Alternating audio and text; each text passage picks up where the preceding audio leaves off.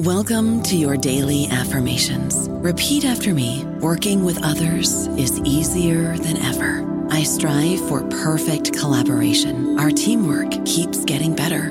Yeah, affirmations are great, but Monday.com can really get you the teamwork you desire. Work together easily and share files, updates, data, and just about anything you want all in one platform. Affirm yes to start, or tap the banner to go to Monday.com.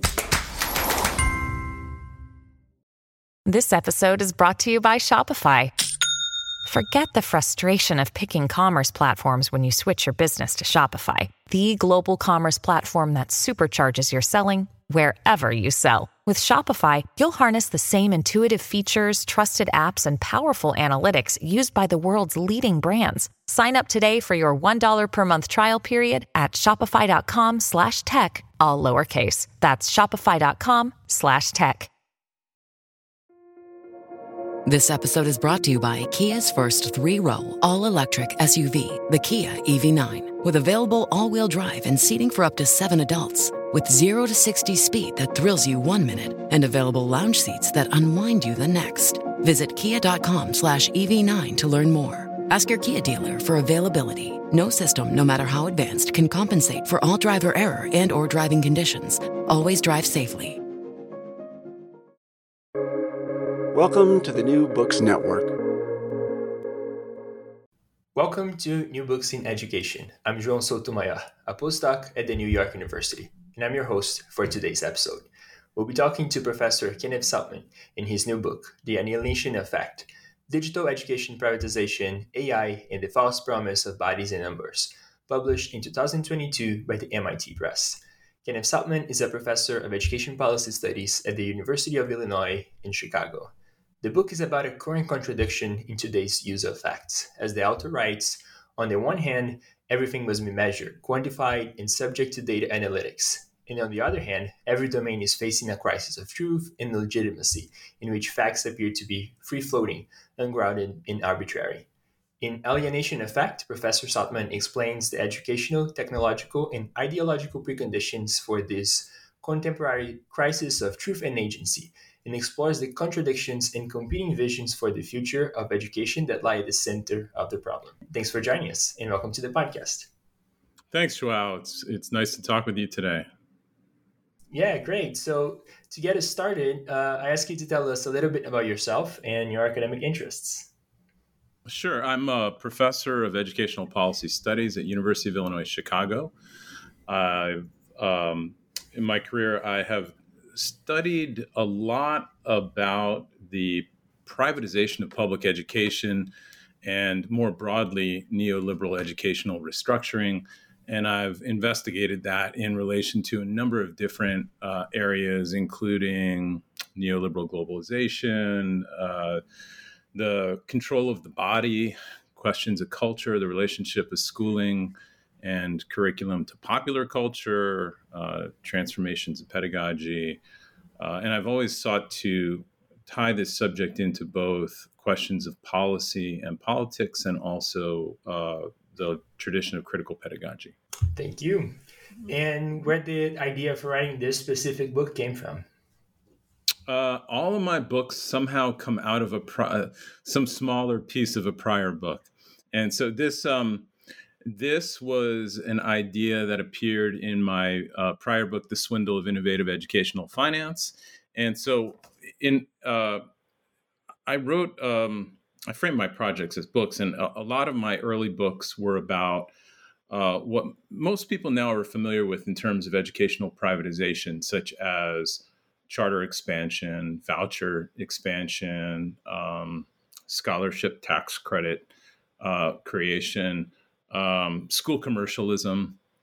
And around 2010, I started to write more and more about new educational privatization forms, and particularly digital ones that started to get promoted by philanthro-capitalists like the Chan Zuckerberg Initiative, Emerson Initiative, Omidyar, the ways that some of the key players in the promotion of for-profit education before had pivoted and started to get involved in investing in for-profit digital education. So, for example, the New School Venture Fund is an investment educational for-profit startup fund that was a key player in promoting charter school expansion. And they became a key player in funding and developing for-profit educational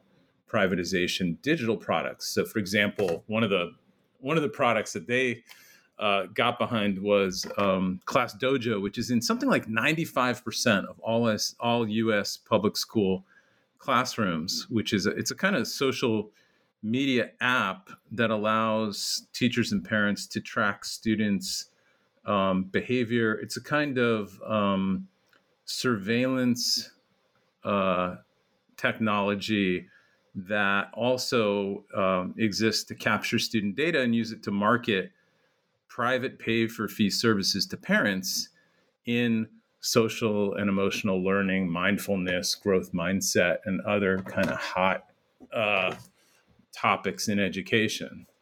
And that's actually a key idea that appears in the Alienation of Fact and also in a subsequent book that's in production now, The Disaster of Resilience. The fact that social and emotional learning programs have increasingly become the stuff that sells digital privatization products like Class Dojo and many others. That's very interesting. So the book more generally is about this contradiction that you observe between this faith in fact, right? That is in public, academic, and policy discourse, and this disregard for fact in evidence, argument, and in truth in these very same domains. More generally, what you're calling the alienation of fact. So you talk about this both in the context of public education and in the news media. So can you tell us more about where you observe this contradiction in these domains? Sure. So you see it in policing, for example, with CompStat, where police are encouraged to increase the statistics for arrests, and you see it in journalism, you see it in the humanities, and of course in education, among other fields. And it's a kind of audit logic taken from business, where the juking the stats becomes the primary goal, and it obscures and eclipses other aims and goals of the institution. So, for example, community safety gets eclipsed by upping the numbers with CompStat and policing. A key idea of the alienation of fact really came from an insight that Theodor Adorno had, and this is brought up in a number of chapters. But Adorno recognized that in capitalism, everything gets translated into its exchange value and is rendered abstract. And this produces an allure for the concrete. It produces a desire for people to ground the certainty of things and meanings. And so, this is in the very title of the book, but so numbers are one of the things that promise a kind of false guarantee of certainty and solidity. And one of the things I emphasize in the book is that we actually have to build on Adorno's insight and recognize that now, as so much of our daily lives is mediated through screens and data and abstraction in that form, that the push is even stronger to the desire grows to attempt to ground the truth of things in seemingly concrete forms. And so for example, positivist ideology that says that truth can be a collection of facts that can be quantified, that becomes more appealing. So in education, for a long time, we've seen this in the form of standardized testing, where truth is deemed, Well, the values and assumptions and ideologies behind claims to truth get obscured, and truth claims get positioned as uh, somehow valid and worthwhile and meaningful on their own. And then that the outcome of the tests can be quantified, measured, and those numbers stand in for learning when that's not learning. It's a numerical representation of learning. Part of what the book runs talks about the new forms of positivism in digital educational products, such as AI products, personalized learning, biometric pedagogy products, and a number of others. The use of avatar scripted instruction reading programs. And it shows how the same obscuring of values, assumptions, ideologies, and power in the older forms of positivism are now being carried forward in these new digital education products. And so this is kind of diametrically opposed to some critical educational traditions like critical pedagogy, which emphasize the need to connect learning to questions of power, politics, ethics, history, social context, student experience, and subjectivity, and to make learning the basis of reflection upon both subjectivity and the social world. So there's a big political dimension to the continuation and amplification of positivist ideology in these new products and programs that the book is talking about. Now, the other side of this is that the false promise of certainty is being grounded in bodies. And so the body has increasingly come to be viewed, as I discuss, in essentialized ways. And so, for example, there's a chapter about how this plays out in conspiracy theory and how the attraction that people feel towards so-called strongmen in politics owes in part to an equation of truth with authority and an attempt to understand social events and phenomena through the workings of individuals who have a kind of mystified agency, a kind of super agency that's grounded in their bodies. And increasingly, people are scapegoated as social problems and villains for by their essence, which is also grounded in their bodies. And so this is not just a problem of the political right, where, for example, this is seen in rising white supremacist movements that attempt to reclaim essentialized identity. There are also strains of identity politics, progressivism that go back to attempt to claim the truth of individual subjectivity in their bodies. So, for example, white men are inherently guilty and culpable, and by virtue of their identity positions, which is grounded in the body. And part of the problem with this is there's nowhere to go politically and pedagogically with developing, for example, white anti-racist movements. And so, the flip side of this would be anti-essentialism. In other words, a recognition that people's identity positions are not grounded in their bodies, and actually people's identities and their ideological positions and their views, perspectives don't necessarily line up. Yeah, thank you. So From my reading of the book, and you tell me if I'm misinterpreting that, you argued that the privatization of public education and the concentration of news media ownership both have contributed to this trend. Can you tell us a little bit more about why you think that's the case? Yeah. So the new forms of digital educational privatization that the book details, um, rather than criticizing or challenging or creating the conditions to challenge long-standing anti-critical educational trends, uh, actually carry them forward and amplify them. And so there's a little bit, I think part of what the book is, it doesn't use this language, but it's recognizing that there's a kind of feedback loop at work. So like a key idea that opens the book is the explanation that we're now facing material precarity and symbolic precarity.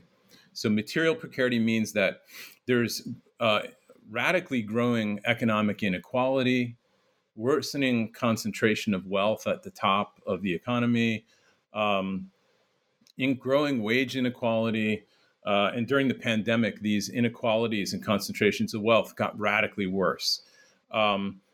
There's also symbolic precarity, as the book gets into, in the sense that the means of for people to act on and address public problems are actually shrinking.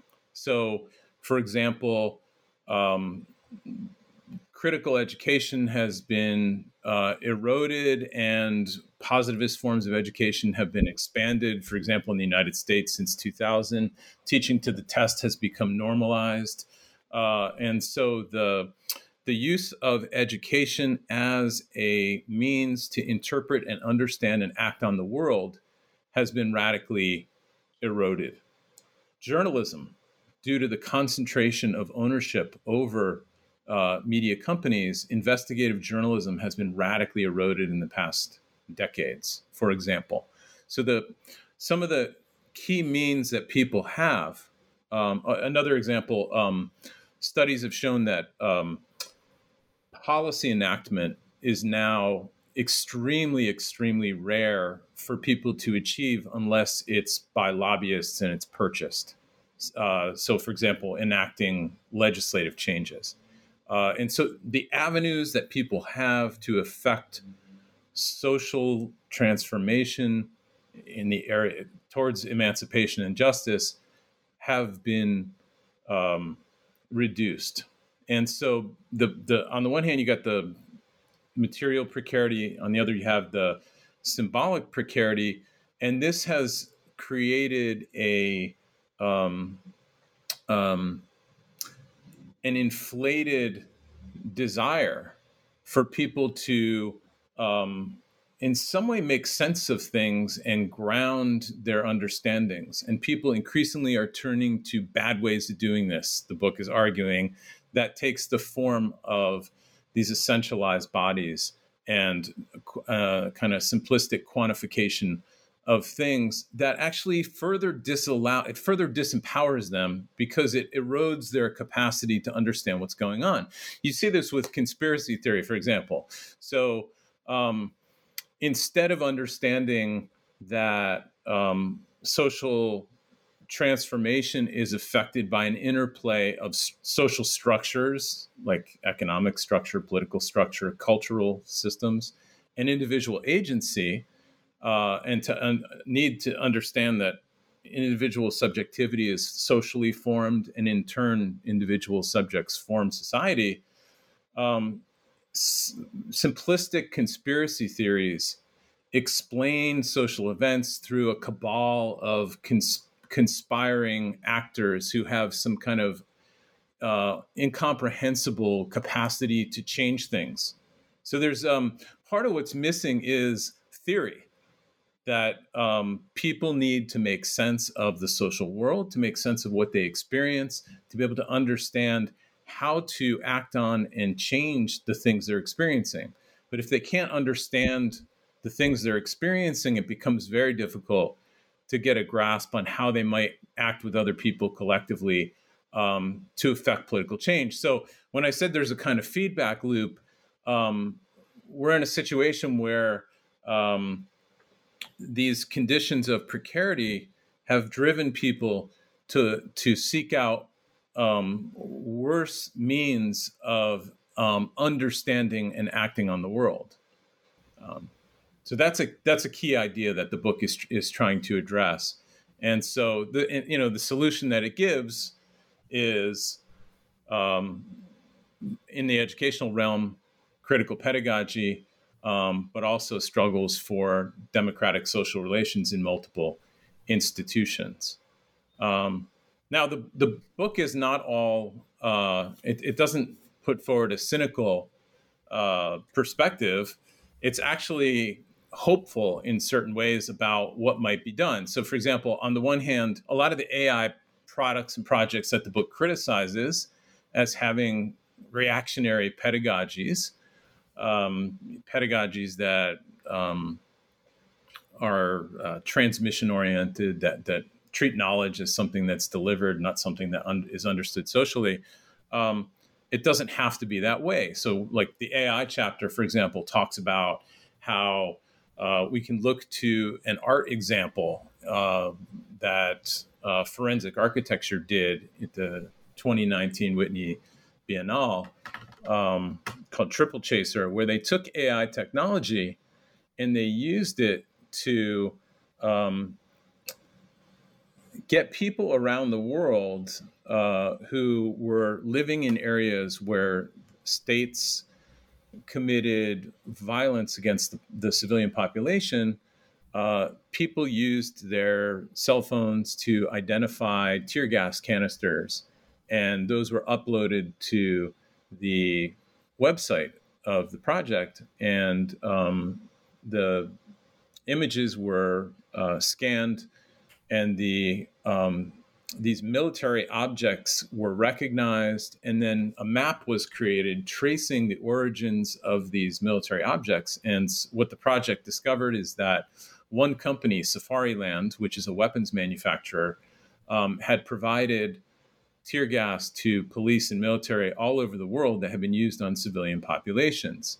And the project further discovered that this company was run by a person who was serving as chair of the board of the Whitney Biennale, where the exhibit was being shown. And so the activist organizations worked in conjunction with this political art organization, and ultimately he was forced to resign from the board. And the use of the relationship between corporate profit and state violence was highlighted in this art project. So part of what I'm doing in the book is suggesting that this is a great model for how these kinds of new technologies can be used to actually highlight and explain the holistic links between individuals, broader social structures, state and corporate institutions, and to understand how society works, the workings of power, and to give people social power to actually do something to try and challenge, for example, social violence, or to enact more emancipatory social and political social forms. I don't know about you, but I'm very busy and I don't have a lot of time to cook. That's why I subscribe to Factor. Eating better is easy with Factor's delicious, ready-to-eat meals. Every fresh, never frozen meal is chef-crafted, dietitian approved, and ready to go in just 2 minutes. You'll have over 35 different options to choose from every week, including Calorie Smart, Protein Plus, and Keto. These are 2-minute meals. Factor meals are ready to eat and heat, so there's no prepping, cooking, or cleanup needed. They're flexible for your schedule. Get as much or as little as you need by choosing your meals every week. Factor is the perfect solution if you're looking for fast, premium options with no cooking required. Sign up and save. We've done the math, and this is important. Factor is less expensive than takeout, and every meal is dietitian approved to be nutritious and delicious. Head to factormeals.com/NBN50 and use code NBN50 to get 50% off. That's code NBN50 at factormeals.com/NBN50. lego.com/NBN50 to get 50% off. Thank you. So yeah, the book doesn't paint necessarily, like you say, that pessimistic view of those new technologies, and actually by criticizing them provides some insights into how they can also be, like you say, emancipatory. So just for listeners to kind of have an idea of how the book is structured, you basically outline this general contradiction in the beginning. You present some theoretical background and some general argument for what you're going to flesh out later on, and then you go into more detail into several examples, some of which you already touched upon right now, of examples in educational context, specifically digital educational tools that are contributing to this contradiction. So I also wanted to make sure to kind of discuss some of these examples. Specifically, you talk about to to in a whole chapter about the legal foundation, right? And the things they're doing to quantify play. Can you also tell us a little bit about that and what exactly they are doing and how does that fit into this general trend? Sure. Yeah. So, in that's a really good example of what the book, the phenomenon that the whole book is really about, which is the way that the bodies of students are being targeted for datafication and control. And so, what that chapter is really about is the Organization of Economic Collaboration and Development worked with Lego Foundation, which is the sort of philanthropic foundation, which is, it's not exactly that. It's more of a kind of promotional wing of the Lego Corporation. Lego is, I think almost everyone is familiar with Legos, little plastic blocks. Lego is the world's largest toy maker. And so for some of us, when we were growing up, we played with these blocks, and they came in a bag or a box, and you'd use your imagination and you make whatever you want. Well, increasingly, Legos come in sets that encourage students to follow recipes, or we can say algorithms, to build things that are actually corporate products that are licensed by other large media companies that Lego is partnering with. So they partner with a whole range of movie companies and comic book companies and toy makers, but mostly media content. And increasingly, Lego has gotten involved in interfacing their plastic toy block products with digital apps, tablet software, in order to have things like, I don't know, robot toys, or things that increasingly involve the making of data, the use of data by students. And increasingly, Lego has also gotten into education itself. They have a whole education wing, and they're looking to sell as much of their product as they can around the world. So one of the ways they're trying to do this is by working with these supranational organizations like the OECD and making play into a global learning standard that can be measured and quantified. Just like there are the global standardized test comparisons that the OECD oversees and facilitates. So why is Lego interested in doing this? Lego wants to, by making play into a quantified learning standard, they can justify the sales of their product to countries all over the world. Almost every country is attempting to increase their prestige and visibility by their standing on these international comparison tests, and with reference to these numbers, these comparison numbers. So the chapter is getting at some of the deeper questions about, well, what's wrong with quantifying play? What's wrong with imagining play in this way? And so part of what it gets into is the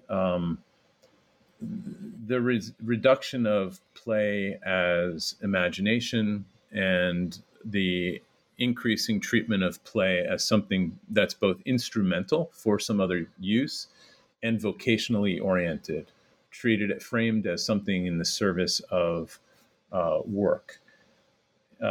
So there are more dimensions to the chapter, but I think I'll leave it at that. I think one of the things that's interesting is that it illustrates the thesis of the book with regard to the turn to shaping and controlling bodies and the use of numbers as a kind of false promise of certainty and solidity in the face of growing material and symbolic precarity.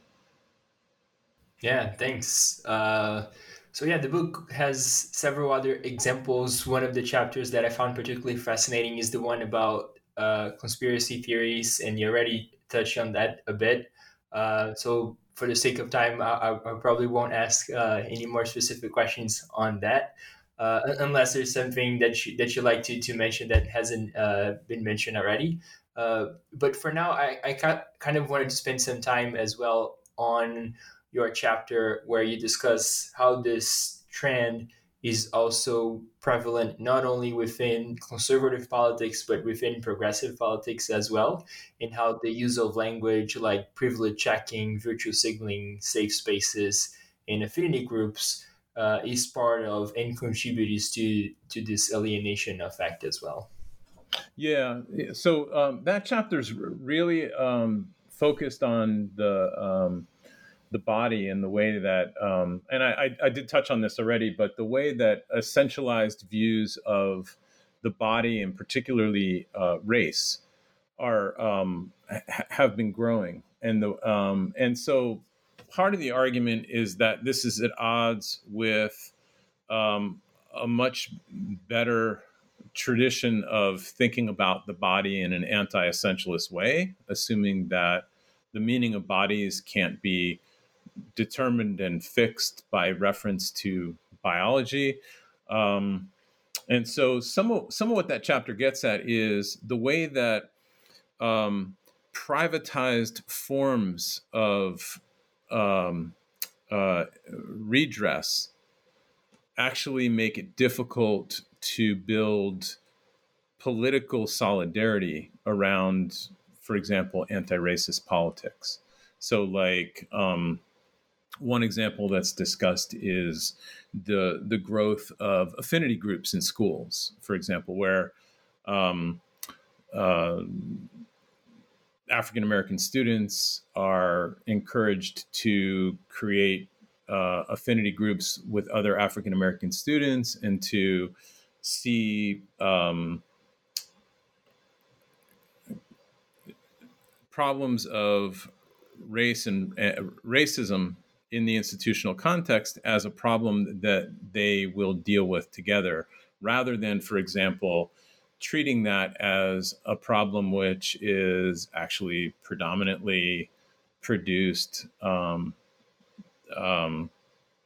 by people other than them, and rather than having public projects that are actually anti-racist and involve all students across race to address the problem of white supremacy. Other examples that it deals with include safe spaces, which also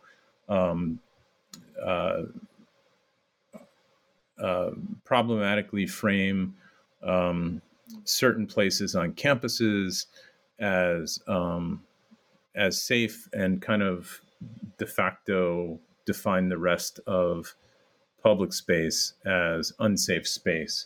And so part of what the chapter is attempting to ask people to think about is the ways that emancipatory politics for gender equality, racial equality, sexual equality, can be formulated in public and social ways rather than in privatized ways. And so a lot of the ways it gets framed in privatized ways is with reference to the body, the discomfort people might feel with engaging with other people, as if comfort or discomfort is the ultimate arbiter of ethical, social, and political values. So the effort is to think publicly about politics and pedagogical projects. Yeah, thank you. I think that's a very interesting point in argument more generally.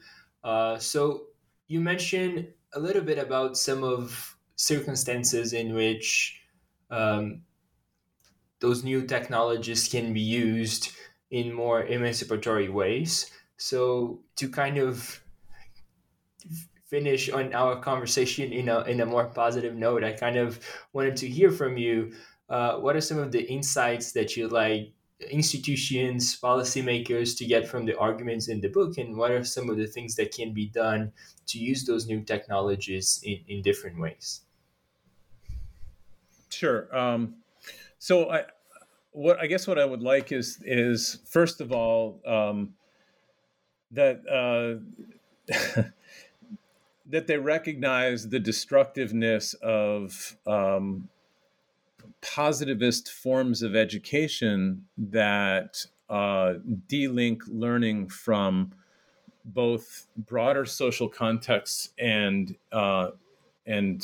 particular contexts of learning, and de-link learning from student subjectivity. So this applies to the time prior to digital educational privatization. But part of what I want them to get is a recognition that it's a mistake to build these new technology products and bring them into schools in ways that repeat and amplify some of the worst trends in education over the past 40 years.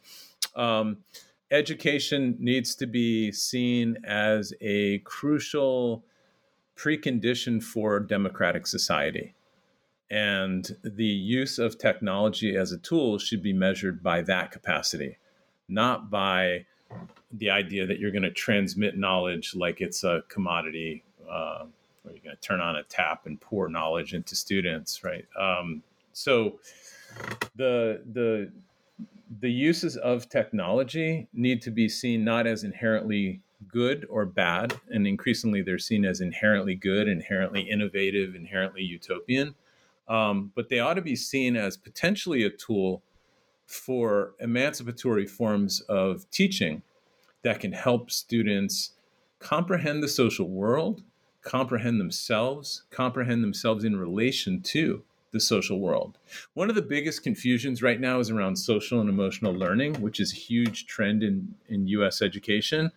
The political right, people like Ron DeSantis, they're denouncing it as being some sort of leftist plot. Many liberals and progressives are defending it. Part of what's wrong with social and emotional learning is it actually doesn't help students understand what it is socially and politically that produces the feelings they experience. It's about registering feelings in order to learn self-control for students. And so it's very problematic in terms of democratic educational practices. And so that's one of the things that comes out of this book that I would like to see policymakers and legislators comprehend, is that if emotion and student subjectivity is going to be taken seriously, it needs to be taken seriously in terms of students learning how society actually works, how social structures actually produce experience, how the kind of economic structure and political structure that we have actually produces the experience that they have, and how in turn understanding that students can become agents, they can become actors that can have an impact on those social formations. So that's that. The fact that all of that is, in a sense, written out of contemporary educational reform is a big problem, and I think it's one that might be able to be addressed. Yeah, thank you so much. Ken, thank you for being on the podcast today. We've been talking about the book, The Alienation of Fact, Digital Education Privatization, AI, and the False Promise of Bodies and Numbers by Professor Kenneth Saltman, and recently published by the MIT Press. Thank you for listening, and until next time. If I could just add one thing here, the book is available open access on the MIT Press website. Yes, thank you. I forgot to mention that. Thank you, Ken. Thank you for being on the podcast. I really enjoyed our conversation. And thanks for talking with me today. Yeah, thank you.